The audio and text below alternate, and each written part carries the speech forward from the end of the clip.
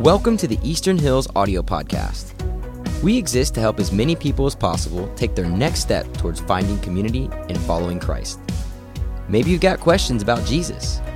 Maybe you're good with Jesus, just not his church. Maybe you're feeling disconnected and want to reconnect. We think you'll find our messages both helpful and hopeful. So enjoy.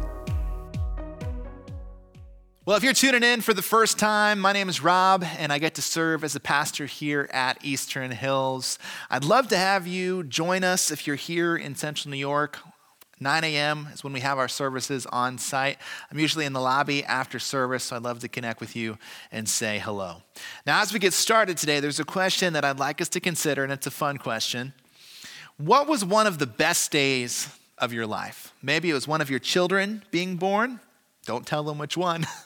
Maybe it was hearing the words, "You're cancer free." Maybe it was the day that you said goodbye to diapers, no more potty training, or the day that you came to faith in Christ or were baptized. I'm going to score some points and I'm going to say one of the best days of my life was getting married to my wife. Everyone say, "Aw." My wife's been in California for a few weeks, so I need her to come back. So I'm trying to score some points. But recently, my wife and our kids, we watched our wedding day. We have a DVD, one of those old school discs.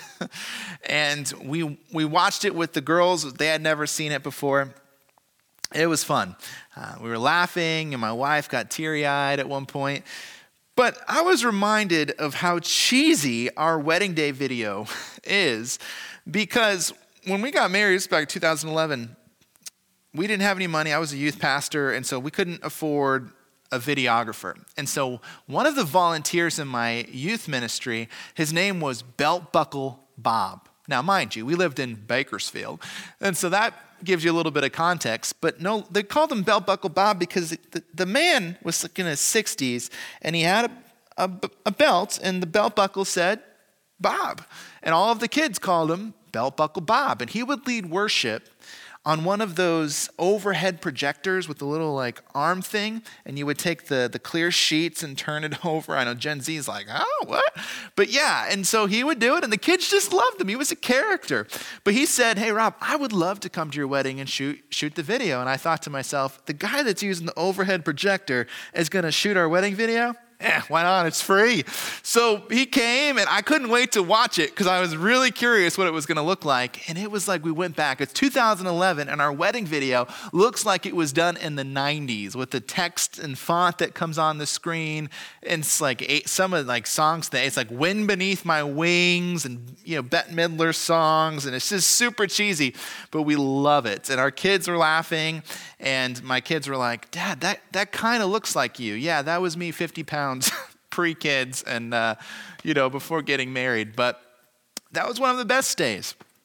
How about you? What would you say is one of the best days of your life? Now, years ago, Peter was one of Jesus' closest friends. And Peter was known for being strong-willed. He was known for being direct and at times brash. Kind of like Central New Yorkers. I'm kidding. I love you. New York, I love you. This day that we're about to remember is probably one of Peter's best days. And it's recorded in Acts. Peter says, therefore, and he's speaking to a crowd of thousands of people. He says, therefore, let all of Israel be assured of this. God has made this Jesus, whom you crucified, both Lord and Messiah. And so this is a big moment for Peter. Peter's in front of many, many people, and he goes through great lengths in explaining the scriptures that were pointed to the arrival of the Messiah. And he's made several references that his audience would have understood, and he's saying, you know how it said this? Yeah, well, that was him, the Lord and the Messiah, whom you crucified. And at this point, it would have hit them right at the heart. And this is the response. When the people heard this, they were cut to the heart and said to Peter and the other apostles, in light of this, brothers, what shall we do? And to which Peter responded, repent and be baptized. Change your mind about who this Jesus is. Make a decision, publicly declare that to the best of your ability, through the power of the Holy Spirit, from this day forward, Jesus is my Lord. Those who accepted his message were baptized, and this is incredible, about 3,000 were added to their number that day. Now, this is Academy Award status, Super Bowl championship status for pastors. This is like a Billy Graham type of moment. Ministers go through their entire career. Pastors go through their entire ministry life and never have a moment like this. This for sure would have been one of Peter's best days. But years before probably one of Peter's best days, Peter had probably one of his worst days. And Jesus predicted it. In fact, in Matthew's Gospel, chapter 26, if you want to follow along, in verse 31, after Jesus had spent some time with his disciples and one of the final moments that he had with them, imparting wisdom, telling them what was coming, he leaned in and told them, "This very night you will all fall away on account of me, for it is written, I will strike the shepherd, and the sheep of the flock will be scattered. But after I have risen, I will go ahead of you into Galilee." And so Peter was often like the goody two-shoes of the class, always looking for the gold star. Peter speaks up and says, "Even if all fall away on account of you, I never will." And Jesus says, "I'm sorry, buddy. I hear you. I know you love me, but truly I tell you, this very night, before the rooster crows, you will disown me 3 times. And he's speaking to Peter, and Peter doubles down and says, "Even if I have to die with you, I will never disown you." Today, we're going to look at this failure and how Peter responds and how God responds. And I want to encourage you to dive in and consider what this might mean for your own failures, your worst days, and what God has to say about that. Would you join me in prayer? Father, we're grateful for your word and truth as we open it up now. Would you help me to speak clearly so that you can be honored and glorified? Would you speak to us to the truth of the scriptures? Would you grab hold of our hearts? Would you grab hold of our minds? Would we leave this time knowing more of you and being confident and trusting you with our lives? And we pray these things in the power of your Son, Christ Jesus' name. Amen. Now, if you're just tuning in for the first time, this is week 2 of this series, Nothing Wasted, that we kicked off last week. And what I talked about last week is sometimes we experience hurt that is done to me, and sometimes we experience hurt that is done by me. And so last week we looked at the story of Joseph, and Joseph experienced hurt that was done to him, that he experienced the type of moments that you never want to go back and remember, and yet God chose to redeem those moments. And we saw that nothing is wasted with God. You see, what's true in life, regardless of where you stand with Jesus, faith, Christianity, the Bible, is that there's this spectrum that exists. And the spectrum is that we move from moments that we laugh or chuckle about, and we say, you know what, that's life. And on the other side of the spectrum are those harder moments, those harder seasons in life where we say, that's not right. After service on site last week, I was talking with someone in the lobby, and they were looking at me kind of strange and getting closer and looking at me, and I thought, man, do I have this pimple on my forehead or something? And so I couldn't wait to escape for a moment, and I went into the restroom and I looked at myself, and I had my mask up down. I had one of those like peak type KN95 mask things or whatever, and so it was on funny, and so I probably looked a little goofy. And I thought to myself, well, that's life. On the other side of the spectrum, though, are those moments where we experience that type of hurt that we say, this isn't right. How did I get here? When the divorce papers are handed to you and you realize it's because of your own failures. When you check yourself into rehab. When you're fired from your job because you were dishonest, you were stealing from the company. When you file for bankruptcy because of poor financial decisions. When you look at yourself in the mirror and you're thinking, I'm pregnant and I can't even legally drive. When you're thinking, this friendship, this person that I've known for 30 years, how could I have betrayed them? How could I have hurt them in this way? These are those that's not right moments. Well, this is a series where we explore the truth and the reality that in life with God, nothing is wasted. And so today, through the life of one of Jesus' closest friends, we're going to see that the key to faithfulness is not our faithfulness, it's his. So let's go back to where it started with Peter. Peter was a fisherman, and his brother Andrew, they were putting a net into the sea, and Jesus comes along to them and says, follow me. I will make you fish for men. And at once they left their nets and followed them. So Peter was a married guy, and so this would have been a challenge for a conversation at home. Listen, I met this guy named Jesus, and I'm going to follow after him. But honey, we've got this great fishing business. It's all right. I just think I've got to do this. And so he follows after Jesus, and not only does he just follow him, he becomes one of Jesus' closest companions, alongside James and John, who were known as the sons of Zebedee. And this group of 3 men were able to witness things that none of the other disciples saw. Things like when Jesus brought back a girl to life. It took place in the house of Jairus. Jesus raised Jairus' daughter back from the dead. And so Peter would have seen Jesus' power over death. But what happened next surely would have blown Peter's mind, the transfiguration. If you recall the story, mountainside, it would have been unlike anything that Peter would have saw. In fact, it was, because Peter even questioned whether he should even be there, as Jesus' face was bright as the sun and his clothing was pure white light. It was the revelation of Jesus' true identity. And so after seeing Jesus' power and after seeing him, the transfiguration, Peter would also see Jesus in a moment of grief, the Garden of Gethsemane, where Jesus turns to the Father and says, God, if there's any other way, would you take this cup from me?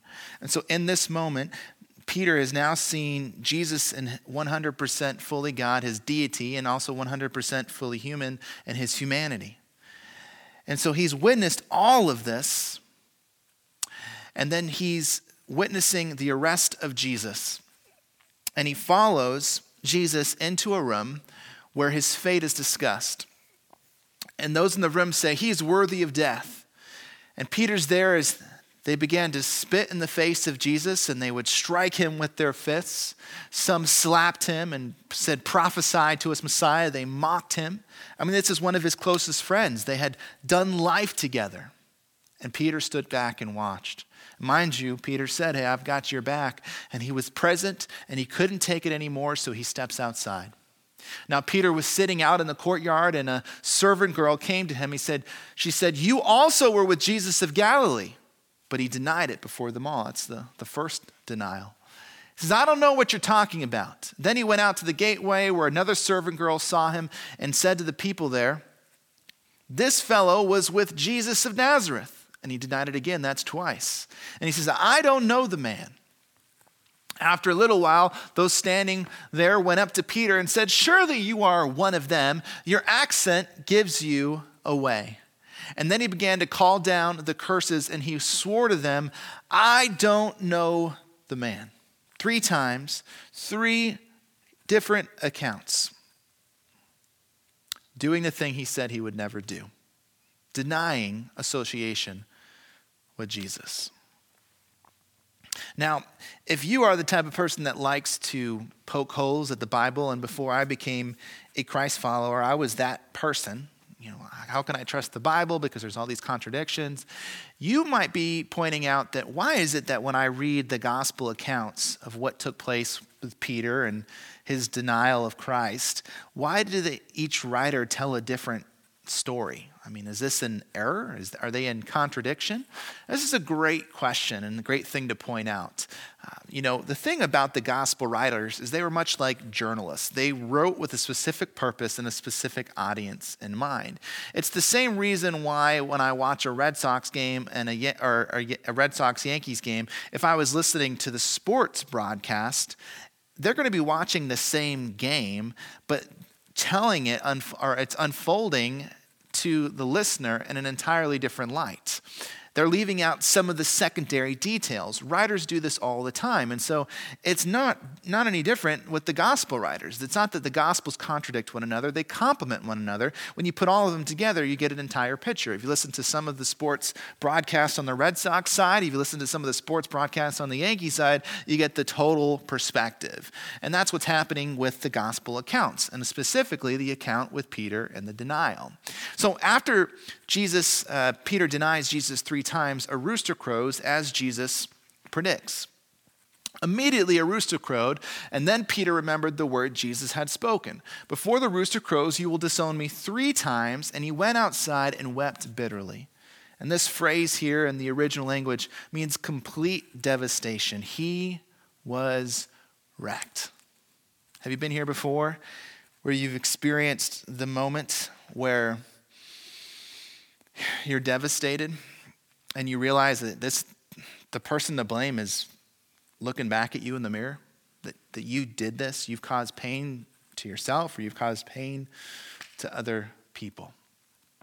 But Peter's story doesn't end here. You see, what would happen next with Peter is he would witness an empty tomb. And he would witness the resurrection of Jesus, that Jesus would appear to him. And so this gave Peter all of the assurance and confidence that everything that Jesus said about grace and mercy and where to find his identity was worthy of his trust. Every story, every moment took on new meaning. And so now we move forward back to where we started. That day where a failed fisherman stood in front of thousands of people speaking boldly about Jesus. He said, the promise is for you. What I've said about Jesus is for you and your children and for all who are far off, for every person that's ever wandered off, for every person that's experienced failure in their marriage, failure in finances, failure in their relationship with their children, failures. For every person that says, I'm not good enough, I'll never be able to recover. For all of those that have wandered far, far away from God, for all who are far off, this promise is for you, for all whom the Lord our God will call. Think about it. Have you ever had to deliver a message in front of a group of people, looking you in the eyes, knowing your past, knowing that you failed to deliver a message? This is what Peter's doing. Now, I don't know what happened this way, but in a crowd of 1,000 people, you got to imagine that there's a few hecklers. Hey, Peter, aren't you the guy that chickened out to the little girl? Hey, Peter, aren't you the guy that was right there and could have done something for Jesus as they spat in his face and mocked him and punched him and slapped him? Where were you, Peter? Where were you then? You weren't so courageous then, throwing his past into his present. But Peter doesn't stop. He continues with the message. Those who accepted his message were baptized, and about 3,000 were added to their number that day. You see, a failed fisherman led thousands of people to Jesus. Peter's failure was not wasted, not because of his faithfulness, no, but by the faithfulness of Jesus to his people. See, Peter's comeback helps us consider some important steps that we can take when responding to our failures. First thing is that we can own it. Peter's comeback, responding to failure, we own it, rethink it, release it. We start with owning it. Peter often spoke of repentance, changing our mind about Jesus, changing our mind about our attitude towards sin, which was the standard that God has for our life, and saying that we need to pursue the one who is holy, that God demands holiness, that he needs our love, that he wants our love and affection and our desires and our time and our talent and our treasures. And so we change our mind about life and why we're here and our purpose. We repent, we turn to Jesus. We own our failures. The reality is that we are only as strong as we are honest about our weaknesses. This is the message of the Christian faith. Not so much that we have it all together. No, that we fall short and that we serve a living God, a resurrected God that is our Savior, and that when we are weak, he is strong. Now, back last week, I shared about some of the worst moments that I experienced as of late, and that I found myself on the floor weeping in front of my family because ministry had just broken me. And in that moment, I kept recalling, I'm a failure, I've failed my family, I failed all these things. But here's what's true, is that it was true that I was not at my best in that season. And so I didn't give my family what they deserved. I failed them. The staff that I was leading deserved better from their leader. The church that I was to care for deserved better than I was able to care during that season. Should I have had conversations and a clearer light? Sure, absolutely. Could my attitude or posture or demeanor have been better? Absolutely. Those are failures in that season that I need to own. But more than just owning them, I need to rethink them. How can I learn from my past failures in the same way that Peter learned from his past failures? So we own it and then we rethink it.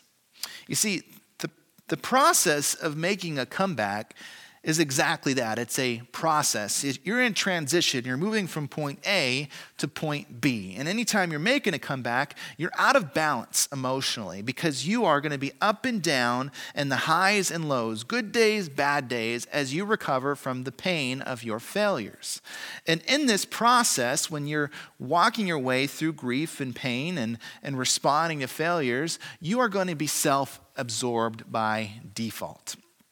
And what you're doing during that time of being self-absorbed is you're in evaluation mode. And this takes time. Culturally, time is often seen as the enemy because we live in an Amazon Prime culture where we get things instantly. But the process of a comeback is not one that's done in a microwave. It's more of one that's done in a crock pot. It slowly builds over time. In life, we know that it's not that experience that makes us wise. No, it's evaluated experience that makes us wiser. Just because we know better doesn't mean that we do better. It takes time to rethink how we failed and how we got there and what's going to be different going forward. I know this full well. One example that comes to mind back when I was a youth pastor is an event that we would do every year called the Mad Dash Pumpkin Smash. And so we would do this scavenger hunt throughout the facility, and outdoor and indoor. And at the end, we'd go to the top of the church building and we would smash pumpkins. And so you would drop it down and it would go to a million pieces. But prior to that, part of the event was carving your pumpkin. And so at 25 years old, I made the decision to hand knives to junior high students with little supervision. And for 2 years, I would get the feedback of, is this the wisest thing? We're just begging for an accident to happen. No, it's totally fine. Until the year came when one of my students took the knife through her finger to the bone and ended up in the ER room with several stitches. And I'm sorry if your stomach just turned. And so when I was face to face with the parent, and clearly she was upset, you know what I had to say to her? That's life. No, I'm kidding. I did not say that. My ministry career would have been over. No, I just kept saying, I'm sorry again. But the truth is that I knew better. But evaluated experience over time is how we recover and rethink our failures. You see, our failures should become rumble strips. Rumble strips are those things on the side of the road that caution us that we're veering into a direction that we should not go, that will be harmful. And so we need to place rumble strips in our life when we have failed through pornography, when we have failed through substance abuse, when we have experienced failure by having an affair, when we have experienced failure due to bankruptcy, even gluttony. Gluttony is one of those things that I'm learning as an American culture that we don't want to talk about, but when we overeat or drink for the sake of satisfaction outside of God, then that's not something that is going to be helpful to us. It's actually going to lead to greater failure when it comes to our relationship with Jesus. When we fall short of God's mark when it comes to placing all of our hopes and fears in political idols, and then we don't get the outcome, and it shipwrecks us emotionally. When we experience failure from serial dating, going from one person to the next, after the next, after the next, or lusting for likes, finding our identity or satisfaction in our social media news feed, and then we find ourselves making decisions or making statements or making a fool out of ourselves publicly in front of people and losing the trust of other people that we care about. When we experience those type of failures in our past, we can use that and allow them to become rumble strips to caution us from experiencing further harm or causing further harm in other people's lives. But let me give you this. Because as one that has recently gone through failure, this is something that I'm learning, that as you're in this evaluation mode, a couple things, as you're learning and evaluating your experience, know that As humans, there's a shelf life when it comes to empathy and how much people will extend over a period of time. Because we're a microwave culture, people just expect you to move on and recover and go on with your life. And sometimes it just takes you longer. And don't get frustrated with other people when you're still in the pain and they just want you to move on. Consequently, on the other side of this, if you're on the other side of watching someone go through failure and try to make a comeback, know that they are not going to be at their best when they are in their worst. One of the things that we do as humans is we expect other people to be at their best when they are at their worst. A way that I'll illustrate this is through a car accident. I remember when I was in high school, I was driving with a friend and senior year, and we went through an intersection. We had the right of way, but someone blew through the stop sign and just smashed our car, sent us in a 360 tailspin. Airbags came out, glasses shattered, the horns are going, and I was disheveled. I was discombobulated. And, and of course, you get to the scene and people are asking you questions. The officer's interviewing you. You have this checklist from your insurance company you're supposed to go through. But when you're at your worst, you're not going to be your best. You're not going to remember all of the details. You're not going to have conversations the way that you would like to have them. And that's just true when you experience pain or trauma from a failure. And so when you're on the other side of someone else as they're failing, remember that. They're not going to be at their best when they are at their worst. But eventually, that doesn't excuse the behavior. Eventually, they're hopefully going to have an evaluated experience and they'll start to develop those rumble strips in their life, or at least that's what we can be praying for or loving them to that point. But maybe for some, it's not rumble strips that you need in your life. For some, it's to hit the gas pedal because your past failures has you stuck. You're more at the tracks. The railroad crossing gate is down, and it's come back up, and it's gone back down. It's come back up, and it's gone back down, and still you're stalled.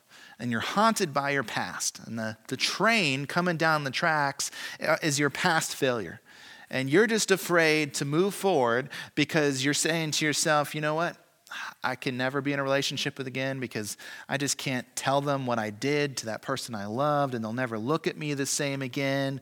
My kids, they'll never have the same respect for me again, or my parents will never trust me again, or I'll never recover from this financially. Who will ever hire me again? How can I show up to the grocery store and run into people, and then you're going to know this is true about me, and you're just stuck. You see, that leads us to the third step. Here's something else that Peter did towards his comeback. Own it, rethink it, and then release it. You see, it's true. Your past should caution you. Your past should be a rumble strip in your life. Your past should caution you, but it shouldn't control you.